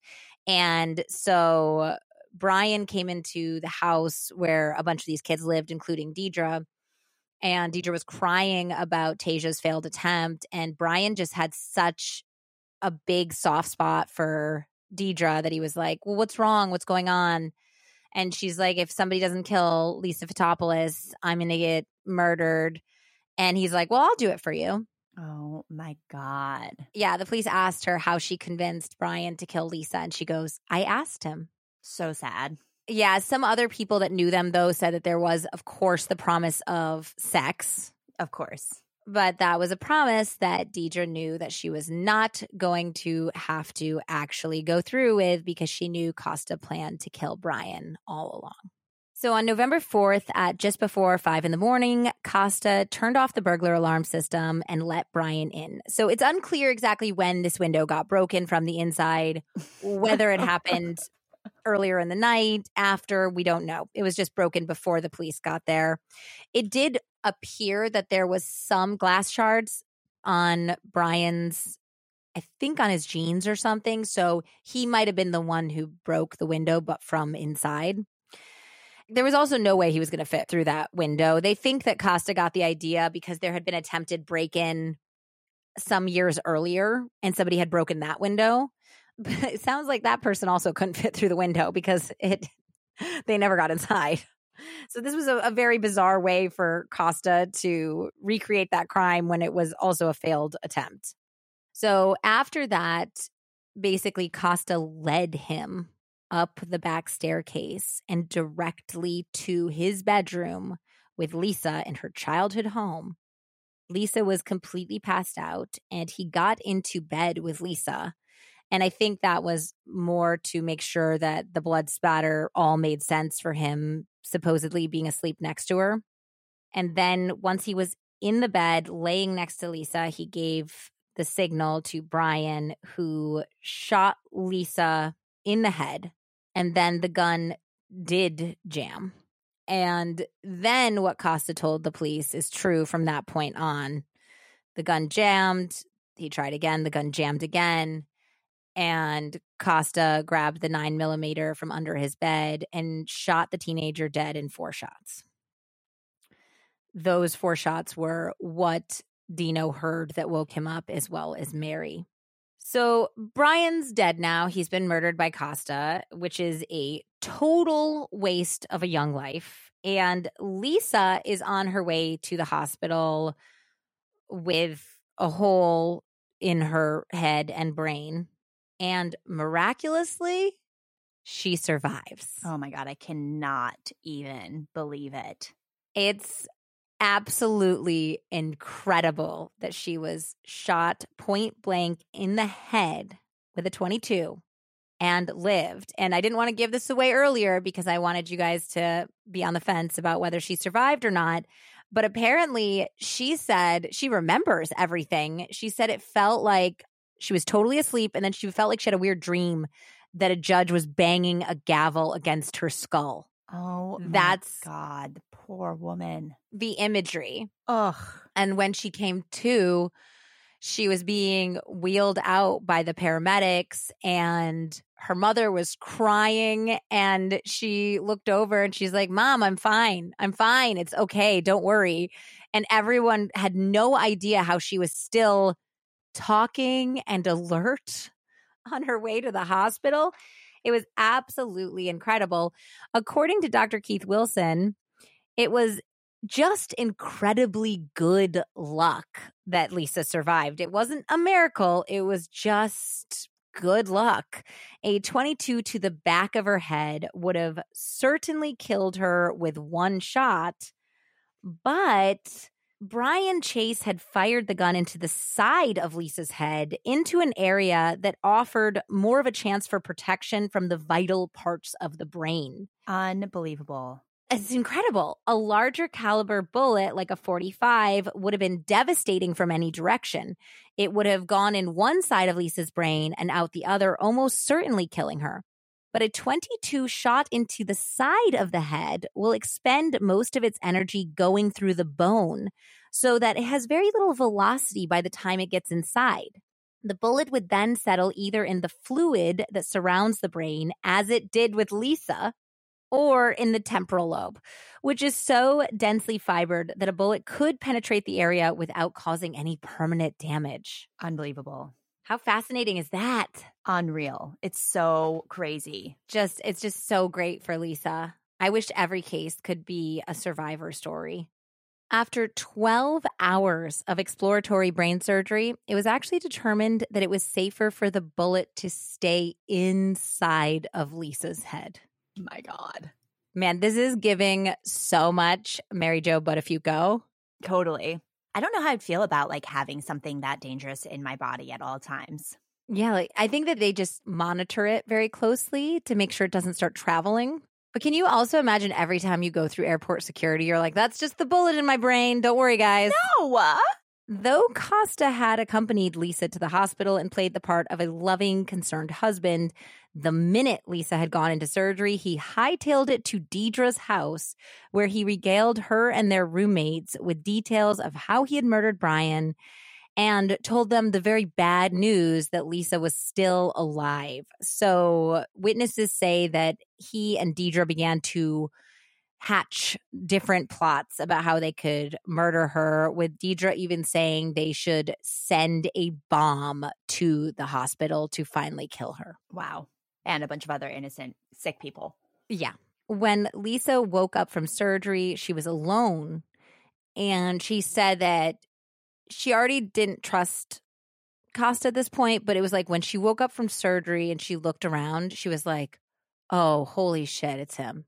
Just she had this crystal clear realization that all of it, the pickup trucks and the party and the attempted burglary, or at least it was supposed to look like, both of them were Kosta's. And she was like, shit. And luckily Dino then came in to visit her, and he looked at her and he's like, you know. And she goes, you know too, huh? And he's like, yeah, it's your husband. So at that point, they asked the police for protection and received it. Good. Well, luckily for the Paspalacases, the cops had already heard from 2 would-be teen assassins. So they had already talked to JR, who called them the night of the murder and said, I can tell you exactly who's behind that, as well as a guy named Mike Cox, who had been one of the guys who was supposed to kill Lisa at a different time. And apparently he got arrested like a night after the attempted murder for a completely unrelated prostitution charge. And while he was there, he spilled the guts on what he knew about Kosta and all of the attempts to kill Lisa. So they've already got 2 guys. They eventually track down Tasia, who of course spills the beans. And everybody says, you got to go pick up Deirdre. She knows more about anything than any of us do. And they did. And to everyone's complete surprise, Deirdre confessed everything. Whoa. Everything. According to Gary Provost, she squealed about her attempt to recruit killers, the foiled plans to knock off Lisa, the Tasia holdup, and the murder of Kevin Ramsey. They think this is the beginning of her trying to set up a defense for herself by portraying herself as naive and innocent. She portrayed Kosta as a sadist and a Svengali who had a powerful hold over her. She said that she was a victim of intimidation and torture, that of course she was definitely forced to kill Kevin Ramsey or she was going to be killed herself. So at 2:30 on Wednesday morning, so 2:30 in the morning, they said, okay, Deirdre, if this is all true, bring us to Kevin Ramsey's body. And she did. So they drove down the I-95 and to the spot. They had flashlights. They're out in the woods at 2:30 in the morning. And the cops said that they could smell a foul odor in the air that made them realize they were in the right place. She was at least telling the truth about that. And she directed them directly to the tree. And Kevin's body was still there, but his skull was missing. The police said that his spinal cord was poking up over his collar. Jessica. Oof. They also said that later when they searched Deirdre's house and room, they found a book, just one book, the only book Deirdre had. And it was a novel called Frenzy by Rex Miller. And the first words in the book were Juan Lebellamond came to with his hands wired behind him, bound to a tree. And so they thought maybe that's where she got the idea. Maybe it was her idea, not Kosta's. Yeah. We don't know. So at this point, the police had a whole lot on Kosta. But all of this was just witness testimony, and none of these kids were going to be considered stand-up witnesses if all they had was Deirdre and all of these like teenagers who had got pulled into the plot. I mean, think about any defense attorney, how they could rip into Deirdre on cross-examination. Yeah. They're like, we need some physical evidence on this guy because he is going to play the part of a business owner, well-respected by the community, has a loving wife. He would never do this in a million years. So they go to Lisa, who's very much cooperating with them and believes that Kosta is guilty.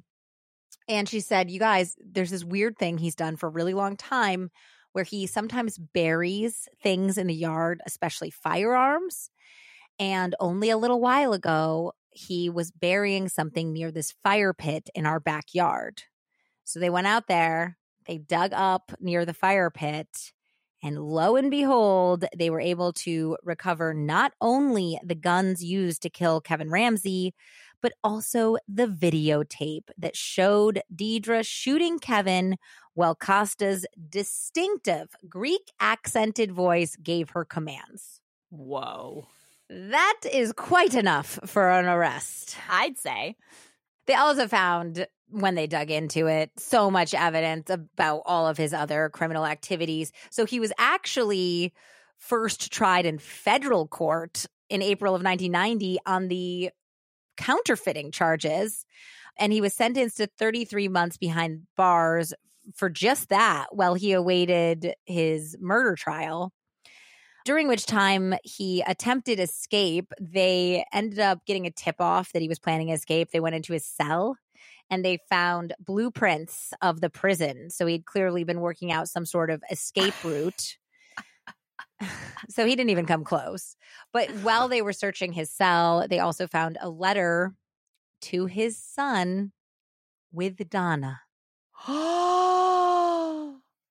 Oh my God.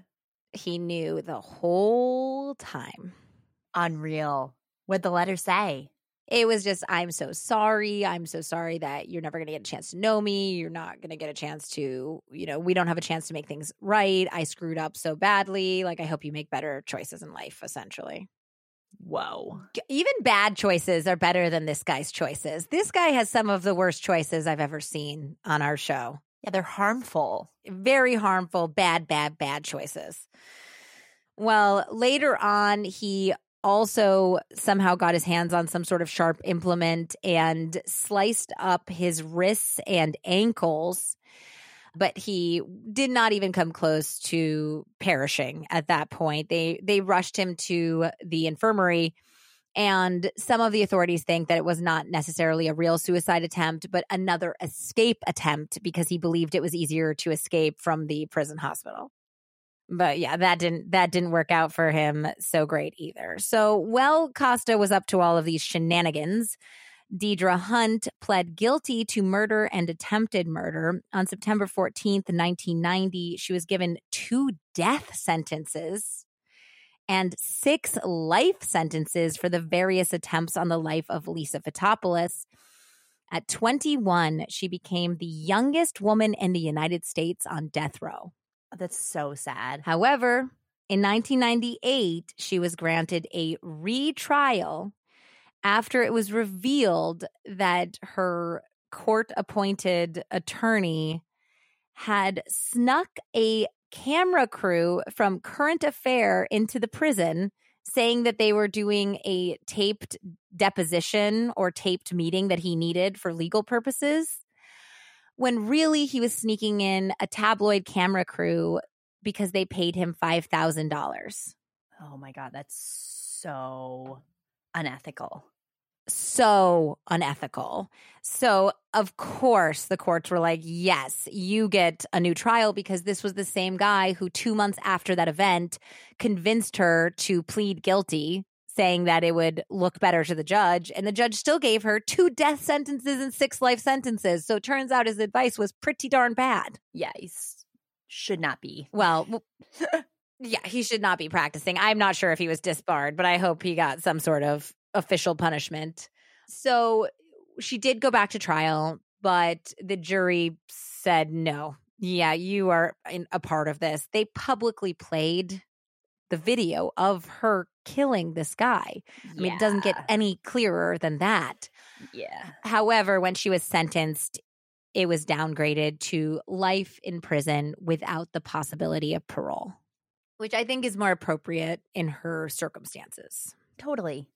Still LWOB'd. She is 53 years old-ish, I think, around now. And she went into prison at 20 because she went to jail as soon as they apprehended her.